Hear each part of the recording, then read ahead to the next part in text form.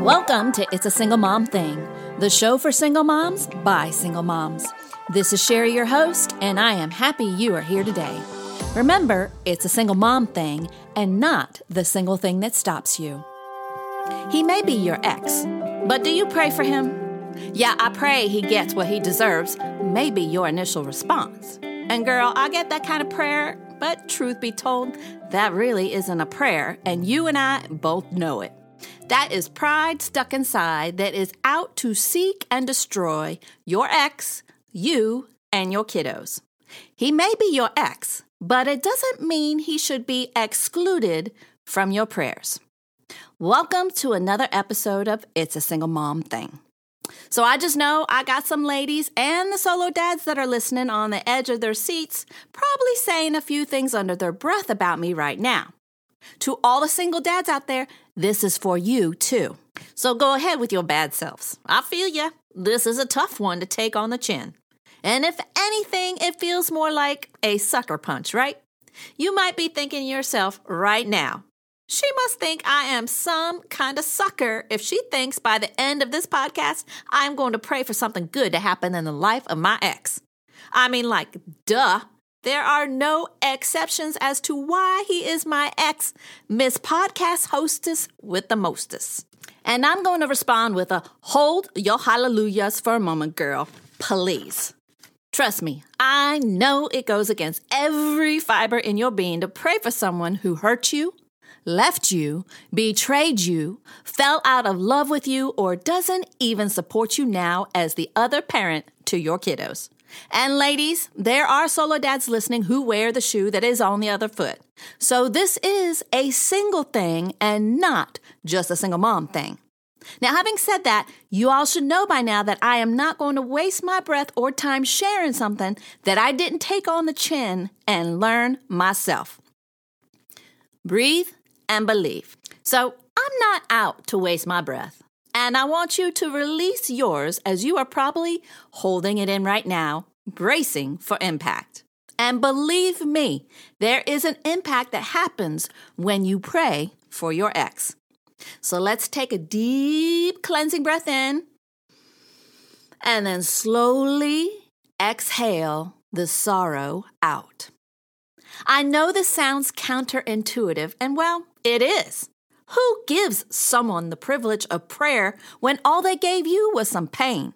I ain't doing it. That is until the day the Lord responded to my prayer, but in a way I didn't expect. I remember the day when the Lord impressed upon me in my own prayer time that I need to pray for my ex. At first I was kind of like, some kind of mad. This is my prayer time. And now my ex is in the middle of that too? Seriously, is nothing sacred anymore?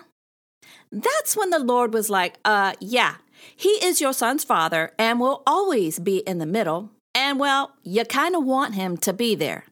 Maybe not in the middle of your daily affairs anymore, but certainly in the middle of your sons. And there you have it, a throat punch from God taking my breath away. What do I have to say to that? I mean, honestly, what do I say to that? I mean, just seconds prior to his response, I was just asking for the Lord to provide hope in the hurt as I was overwhelmed by the weight of all my worry. So, I don't know about you, but in my walk, I have learned that when the Lord has something to say that takes my breath away, I best be listening because there is a lesson he is impressing on my heart that he wants me to start believing. And ladies and gentlemen, if we ain't believing, we also aren't receiving what blessings he has for us either.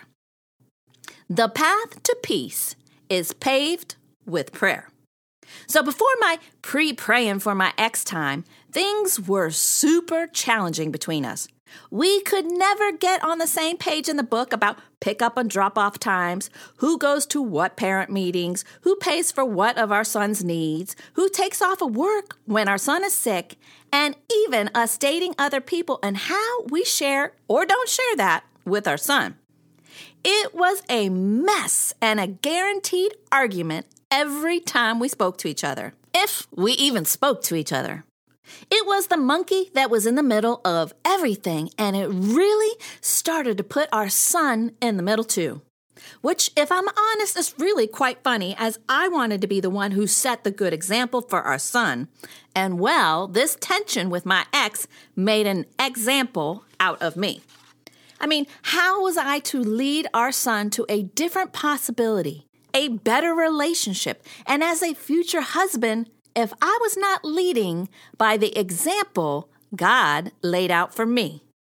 So the next morning, I sat there in my prayer time, and I sat there, and I sat a little longer, begrudgingly not wanting to pray for my ex. I got up and went on about my day, which, by the way, didn't go very well. Then the next morning, and the next morning after that, I just sat there. Until came the morning when I broke my silence and I asked God, okay, how do I begin to pray for my ex when I feel like I don't want to pray for him? Shockingly, his response was quite simple. You start praying for him. Really, God? That's it? I mean, shouldn't I feel a change in my heart before I pray for him? Like, shouldn't I feel like I mean it? Then, as God loves to use humor with me when getting to the quick on something that's hard, he said, stop calling him your ex and call him Max's dad. Matthew 17:20 in the NIV, he replied, because you have so little faith, truly I tell you, if you have faith as small as a mustard seed, you can say to this mountain, move from here to there, and it will move. Nothing will be impossible for you. So with that, I did a cannonball into the deep end of the pool and said a small, albeit brief prayer for Max's dad. The heavens didn't open up and a dove did not land on my shoulder. But my heart did feel differently when I called him Max's dad, removing the X factor when speaking about him. Now, I can't say I prayed fervently for him every day, but I did start to pray for him, especially when Max would come home from his father's house a bit frazzled from a challenging weekend. Instead of picking up the phone to give my ex an earful, I picked up my Bible to speak to my father, praying about Max's father. In time, it did get easier. Praying for him, that is. With each step, each prayer, there was peace in my heart. There was peace in my home, and Max picked up on this. In fact, he revealed to me that he had been praying for his father and I. That's a word to the mother. With that, I continued to follow the path that was laid out before me. Soon I noticed the way I began to actually speak to his father changed. My tone, my dialect, and even my redirect when needed. Even when speaking about him with others, I was sure to refer to him as Max's dad and not my ex. My worry about what he would or would not do went away. Why? Because I gave it all away in prayer. Believe and receive. About a year went by since I started praying for Max's dad. I didn't see any real changes on his side of the fence, nor did I expect to, if I'm honest. But my faith did start to grow, as did the peace in my heart. And I continued in prayer that God would change his father's as well. And he did. Max was at his dad's house when I got this frantic phone call from my son. He was so worked up that I couldn't even understand what he was going on and on about all over the phone. Slow down, buddy. What happened? I exclaimed. Dad, he asked Jesus to come into his heart. He wants to go to church. He wants to get baptized. Son of mine say, what? Miracles do happen, ladies. Prayer made that moment possible and all the miraculous moments after that. I kid you not. It was as if Max's dad and I spoke the same language for the first time, and now we could understand each other's babble. Together, we worked out a plan that worked out for us as a family, although our house was divided. We even learned to walk away when we needed to agree to disagree when facing our differences. The once crooked path was now straightened out as we walked alongside each other in peace. For nothing will be impossible with God. Luke 1:37. To my solo brothers and sisters out there, believe that you will receive a blessed impact when you pray for something good, something from God in the life of the other parent, not for your ex.